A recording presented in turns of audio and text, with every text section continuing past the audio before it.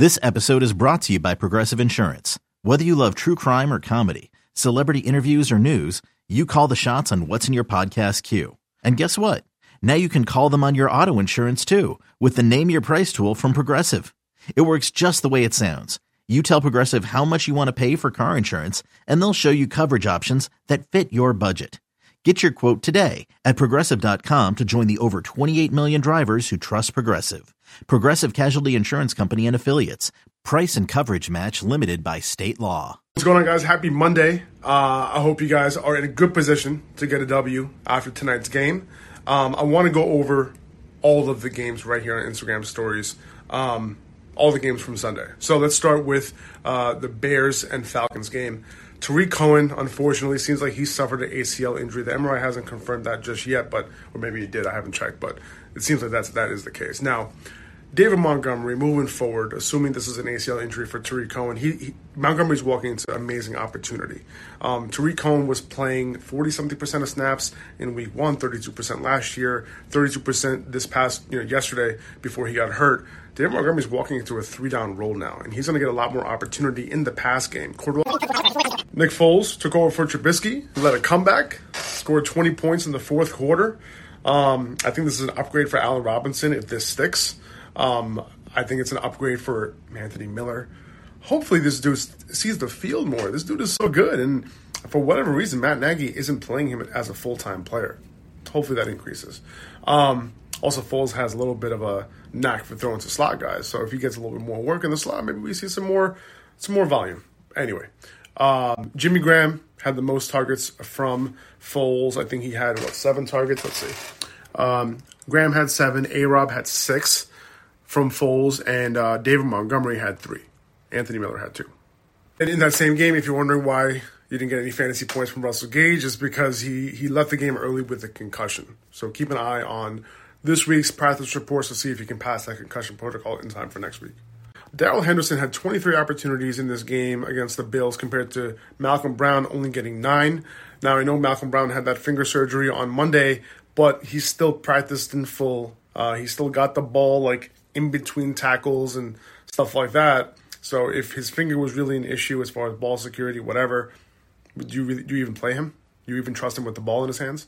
I don't know. So it seems like right now, Darrell Henderson is the hot hand. Now, keep in mind, Sean McVay in the beginning of the season, he applauded Kyle Shanahan's approach, but he did say that he wants to find that hot hand, and whoever has that hot hand, he'll run with that guy. Especially his running backs coach, he mentioned that his running back coach wants a clear-cut guy. So with Malcolm Henderson now, did his thing 2 weeks in a row, 120 yards from scrimmage with the opportunity. And next week, even if Cam Akers is back, Henderson's the guy with the hot hand. Are they really going to mess things up there? Remember, this was a good Bills run D, good Philly run D. He did well. Without Zach Moss in the lineup, Devin Singletary was a bell cow. 86% of snaps, 18 opportunities, 121 total yards. Getting opportunity everywhere. Without Zach Moss, he's like a borderline RB1 in terms of opportunity. So keep using him if Moss isn't in next week. If you're wondering what happened with Darren Waller, this is just Bill Belichick taking away your best weapon. He saw what happened on Monday night. He's like, oh, hell no. So basically, he just took him out of the game. He ran a route on 80-something% of Derek Carr's dropbacks, but he was just straight up shut down. This is what Belichick does. Don't worry about him moving forward. You have Brian Edwards, Stephon Gilmore was on him. Henry Ruggs was out. This was a relatively easy game plan for Bill Belichick, I think. And then Hunter Renfrow was the guy who was left out of that coverage, and he saw some opportunity. I hope you guys caught the nugget on Saturday morning that I gave you here in my Instagram stories, basically talking about Rex Burkhead snap share. Last week, it was 81%. And usually, even though that didn't turn into fantasy points, usually that type of snap share does turn into fantasy points. And with James White out, it did turn into fantasy points. Dude scored 3 touchdowns, caught 7 balls. So it worked out. Not sure how usable he's going to be next week. James White can be back. Also, Damian Harris most likely coming off of IR. So there are other variables at play here. I wouldn't spend a lot of money on Rex Burkhead if he's on waivers. I would, maybe spend a couple bucks just in case, maybe these guys are out again next week and he'll be usable. Now, Deontay Johnson was another guy, who had a decent matchup, and he was out for this game with a concussion. He got hurt early, sucks on his first touch. Now, Eric Ebron, I think because of that, he ended up getting more opportunity. He had 7 targets, caught a touchdown. So if Deontay Johnson misses next week, Ebron might be on the streaming radar. Also, as far as that backfield goes, James Conner, it's his backfield still, 23 opportunities, looked good. But Benny Snell might not be the handcuff that we all think he is. Anthony McFarland, somebody that I was high on coming into this year, until I find out that, seems like Benny Snell just is the guy. That's who Tomlin likes. But he saw some opportunities in this game and looked good compared to Benny Snell. So the fact that both of these guys are getting similar opportunity, McFarland and Snell, and then McFarland being the more shiftier guy, maybe the better talent, also the more versatile guy, better pass catcher, it raises an eyebrow a little bit. I'm not sure if I'm rostering Snell anymore at this point. Now, for the 49ers, Jerick McKinnon, he was the guy. Now, he did leave the game early, I think in the fourth quarter with a rib injury. But, by the way, it seems like he's okay. He tweeted out that he's Gucci. So I'm assuming he's fine. But we'll see. Got to monitor the practice reports. But in this first half, he had 79% of snaps and 12 touches, 12 opportunities in this game in the first half. So that was leading up to that's almost bell cow, workhorse type of opportunity right there. So if he didn't get hurt in the second half, also the fact that the 49ers were just up so much that, that's when they started to incorporate Jeff Wilson the way they did. So, by the way, so if McKinnon is hurt, if he's out, if that rib injury is somewhat serious to the point where he has to miss next week, Jeff Wilson would be the pickup. JaMycal Hasty would be his complement. But Wilson, I think, would be the play for more touches and goal line work as well. The Giants' backfield without Saquon was just a hot mess this week. Dion Lewis had 38% of snaps. Devontae Freeman had the third most amount of snaps, and Wayne Gallman had the second most amount of snaps. It was split relatively evenly between the three guys, and none of them did shit. Devontae Freeman, he looked like Devontae Freeman, but it wasn't great. Well, I'm assuming that his role is going to increase moving forward, but he's not startable right now. Now, I know what everyone's thinking about Joe Mixon, they're just done. 3 bad weeks, and I get it. Now, I think it's very important to understand expectations, right? And if you had high expectations for Joe Mixon, you traded him at his ADP. But for whatever reason, Miles Sanders got another 26 opportunities in this game. The way that he's being used in the pass game on top of what he's getting in the run game, and he's looking good as a runner too, this is high-end RB1 type of usage, and the talent is there. All of it is there. So the fact that he didn't score in this game, if you don't have Miles Sanders, I would be trying to trade for his ass too. I'm treating him like a top 5 running back, especially in PPR leagues, and in any league, it doesn't matter. I would trade for him if I can. Send the boatload if you have to. But if you have running back issues, this is the guy that will solve them for you. He's a top 5 back right now. In terms of opportunity, it's legit. It doesn't get any better than this. Dallas Goedert, another guy who got hurt early. He might have a high ankle sprain only because they said that he might miss some time. So if it was a regular ankle injury, there's a chance that, he could practice and potentially play. But the fact that he said he'll miss some time seems like a high ankle variety to me. I think it would be an understatement to say that Justin Jefferson broke out this week. He led the team with 9 targets. Adam Thielen had 5. He had 175 receiving yards and a touchdown. He balled the fuck out. Now, coming into week 3, the Vikings were about middle of the pack as far as 3 wide receiver sets goes, 11 personnel. And Justin Jefferson was playing about 32 snaps per game, right? Out of the usual 55 to 65 snaps per game that the offense has. And he was running almost exclusively out of the slot in those 3 wide receiver sets. Okay. Now in week 3, his snaps went up to 50 something, 52, I think. And then ran almost exclusively on the outside and is running in 2 wide receiver sets over Olabisi Johnson, only played 6 or 7 snaps in the slot this week. So after running exclusively in the slot, he was moved to the outside and balled the fuck out. And, this is after him playing exclusively in the slot at LSU in 2019, almost every snap, every route from the slot.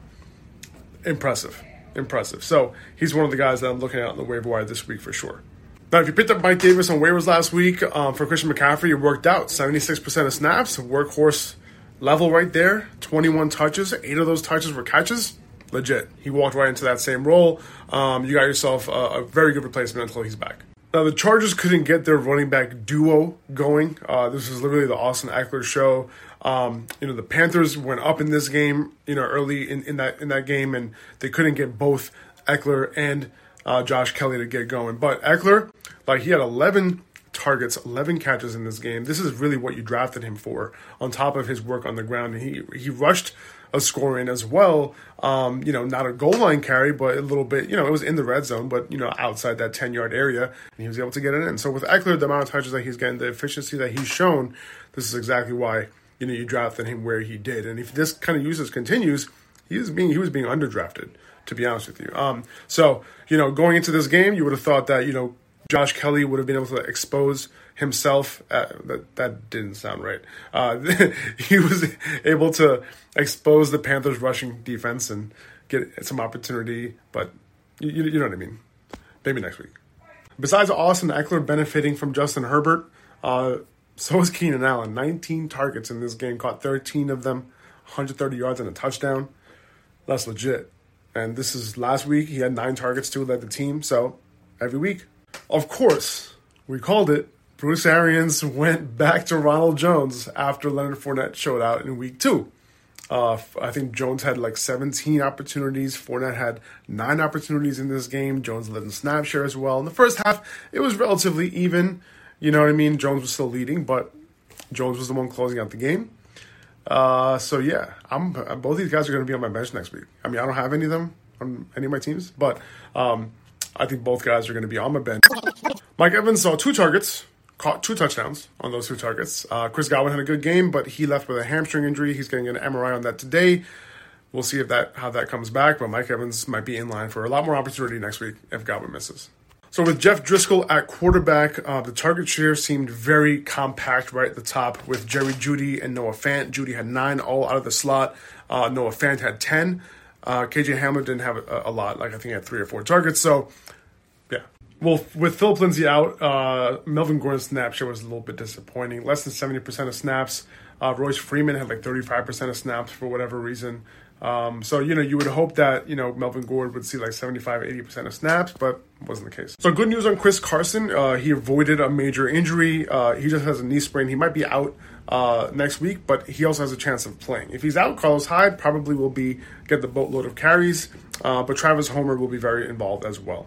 So Michael Gallup finally had a good game. It took a couple weeks, but 9 targets, caught 6 of them, 138 yards and a touchdown, made some big plays. I think it came at the expense of CeeDee Lamb, who only had 6 targets. Was it Cedric Wilson? Cedric Wilson came out of nowhere. The dude played like 6 or 7 or 8 snaps coming into week 3, and he got a lot of the opportunity this week. It seems like they played a lot of 4 wide receiver sets in this comeback, attempted comeback they tried to make. But, yeah.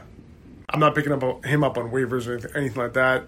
If you have a bench spot, sure, spend $1 or $2 on him. But, they have other guys there, and he's not going to be used that much. But he was the guy that was left open, basically. Anyone else notice that Russell Wilson's just balling the fuck out right now? Like, when he drops back, do you expect nothing less than perfection from him every time he throws the ball? It's crazy.